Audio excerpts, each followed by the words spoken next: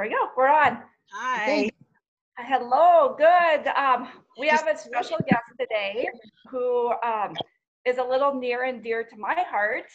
This is Barry's Aunt Bev. Bev, do you want to introduce yourself a little bit? Yep, I'm Bev Peters from Horace, and I'm Barry's aunt.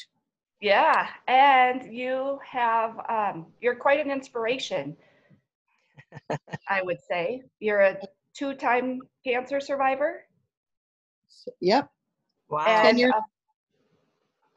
a foster parent to how many? Right now we have 4. How many have you had in your whole lifetime? Close, I think 90. Unbelievable. You've had 90 kids that you've opened your house up to. Oh yeah. Wow. Adopted. How did you get excuse me, how did you get into that?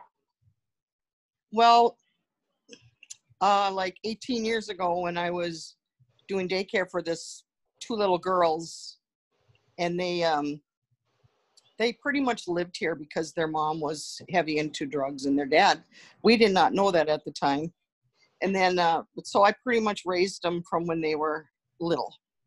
And then we had gone to Chicago to see our son Daniel, his graduation from the Navy. And then grandma called me and said that these 2 little girls needed a home because the police and the FBI and everybody was out here and confiscated around their place and took them. So then we came home the next day, and then Cass County had called and said that they had 2 little girls and they were wondering if I would take them. And they said, you know the girls. And then the one little girl got on the phone and said, Bevy, can we come and live with you? Oh. Can't say no to that. And I said, of course. And that was, the rest is history. So then they told me, they said, you might as well become a foster parent because they're going to be with you probably forever. Oh. And yes, they have been. Wow. Yeah, and that they're a part of your family now. Yep, those 2 girls, and then we adopted the 2 boys that we Yeah. got 3 months later. And so truly an angel. Oh. I mean, taking, I could barely handle my own 2 kids. I can't imagine 90 coming and going. Okay, so first time you were diagnosed with, what's that, Kirsten? How many kids, how many, what's the most kids you've had at one time? 6. 6. Wow. That's crazy. Yep. Yeah, and And that was like putting toddler loved beds it. in the bedrooms and Unbelievable. When was your first round of cancer? August 2010. Okay, and it was breast cancer, wasn't it? Yep. And then I had Okay. I had 3 lumpectomies in 3 weeks. Wow. And then the radiation for 6 weeks.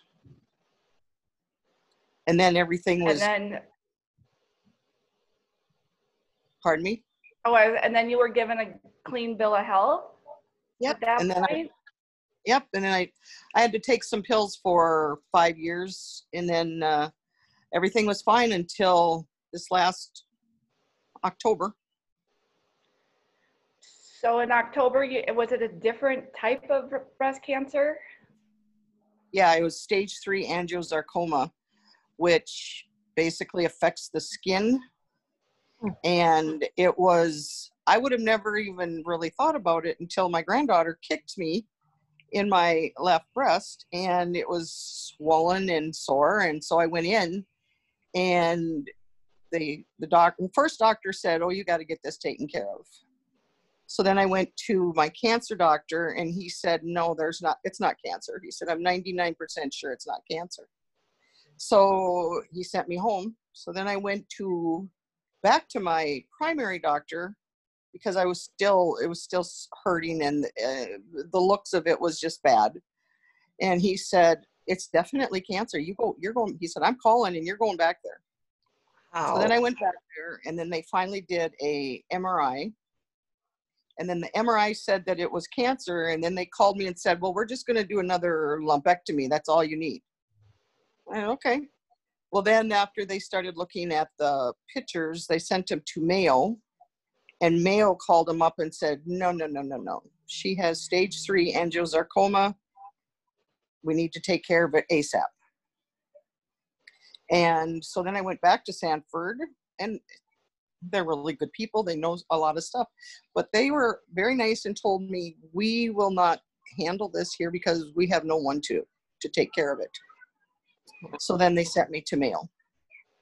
And you had to move there for, wasn't it like 3 months you were living there? Well, we started, first time we went was in December, and then I went back in January and February, and I came back March 6th. And then COVID happened. Yep, and then I've been, it was kind of funny though, because when I first got home after radiation, I really didn't care about going anywhere anyway, because I was just totally fried. And then the COVID hit. Well, then I had to have the surgery for the mastectomy. And I was like, so that was kind of weird because I had to go in there all by myself. And it was, my son dropped me off at the door and he's like, this is hard. This is just so hard to leave you. But it was fine. And then they woke me up about 3 o'clock and said, well, you need to go home now. Wow. So he just picked you up and brought you where? Back to the motel. It's just how, like, and I know you're tough mentally because I know you, but how do you like mentally prepare for that? Knowing like, okay, we're in shutdown. I can't see my family. I have all these things I need to get, through. Like, what do you just go into hyper focus mode? Yeah, the shutdown was kind of hard at first, especially with grandma being 94 and having to worry about taking care of her and the groceries and all that kind of stuff. So we did a lot of online ordering, and then Lee would pick it up for me. And then I just started now going to pick it up myself with the kids, but we wear masks everywhere. And now I go back in July to Mayo, so I'm sure I'll have to have another COVID test and wear the mask and everything. But the COVID hasn't been as hard on me as it was leaving for those 2 months. That was tough. Yeah. Being in Rochester. I mean, they were very nice to me there, but it's still hard to be away from everyone. Mm-hmm. Right. And so when you're there, like, how did you pass your time? I would be so stir crazy. Puzzles. I did a lot of puzzles. Mm-hmm. Brian and I went out to eat a lot. The first week, Brian stayed with me, and him and I went out to eat quite often. Found a lot of new restaurants in Rochester. The second week was Tori, and her and I bought all this food to cook for the kids because I love to cook, and then they always wanted to eat out.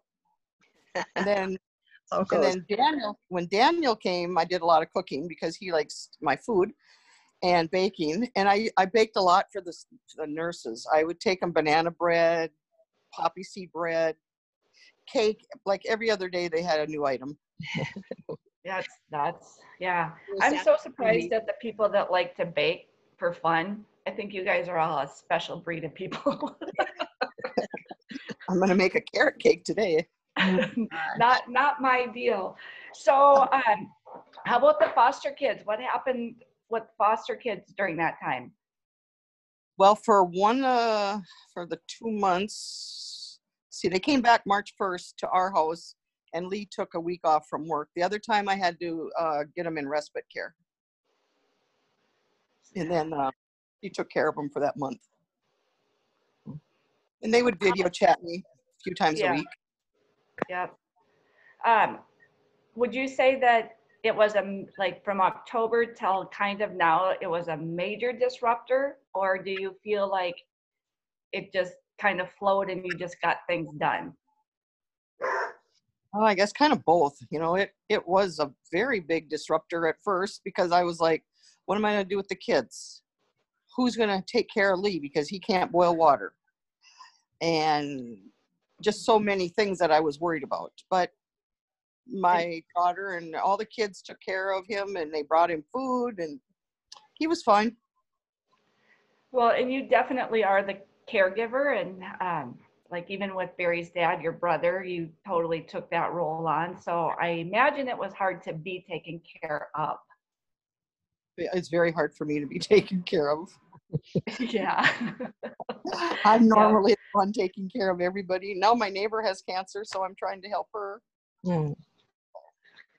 It's not a good time to, that's for sure. No. So much. And you had an event scheduled, and I believe to help with all the medical costs and the disruption financially, and then a blizzard hit.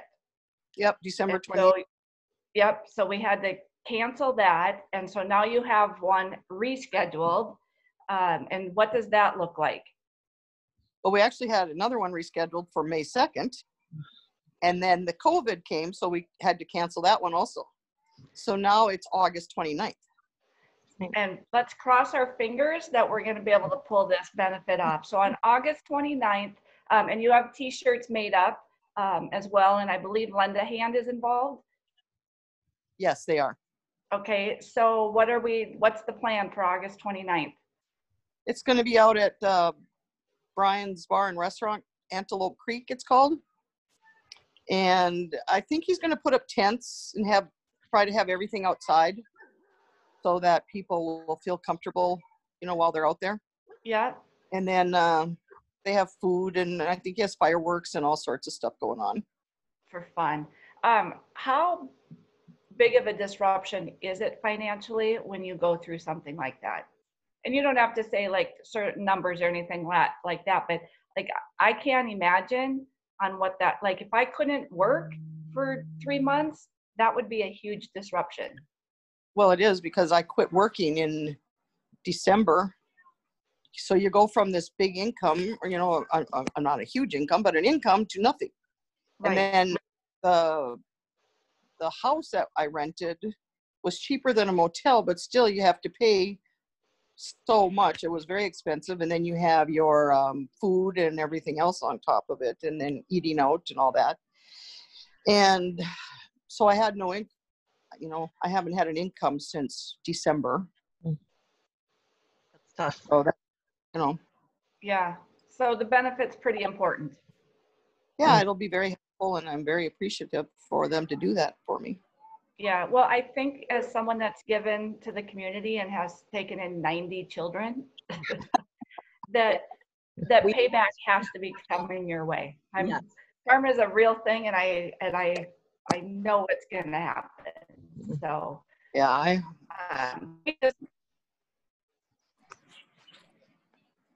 and when you truly have the heart that you do, I just know that it's going to come around. So we really wanted to just have you on today to just talk a little bit about who you were, your journey, and really help you promote this benefit. Good. Yeah. Well, I appreciate it. Yeah. I love seeing you. I wish I could be out at the lake with you. Yeah. We've had 2 bad storms in the last 2 nights. It was crazy intense, but that's nothing compared to probably what it's like to go through with cancer. So I'm not even going to talk about storms. My son lost his pontoon on Ottertail. Oh yeah. Yeah. Yeah, it's rough for sure. That's a tough thing. Kirsten, do you have anything else left for? Are you there? Task on Bev? No, I don't know if it's my connection, but I'm just having a hard time, so I don't want to talk too much. That's why I've been kind of quiet. That's a first, right? No, right? Easy. All right, Bev, we'll let you go. Thanks for sharing with us. We're going to post the links for your benefit on our site and tag you. And hopefully we can have some followers help participate in. I don't know if you're looking for donations or silent basket giveaways or whatever it is. We'll see if we can help out in some way. And it would be wonderful if followers could share the link. Yes. Followers. So if we can get the link, that would be wonderful. If I were you, I would get a hold of my daughter-in-law. She's a phenomenal girl. She's helping with all this, and she's just doing a great job. That's great. I will do that. I'll connect with her and see what we can make happen. All righty. All right. Stay strong. We love you. Love you too. Have a great day. You too. Bye-bye. Bye. Bye.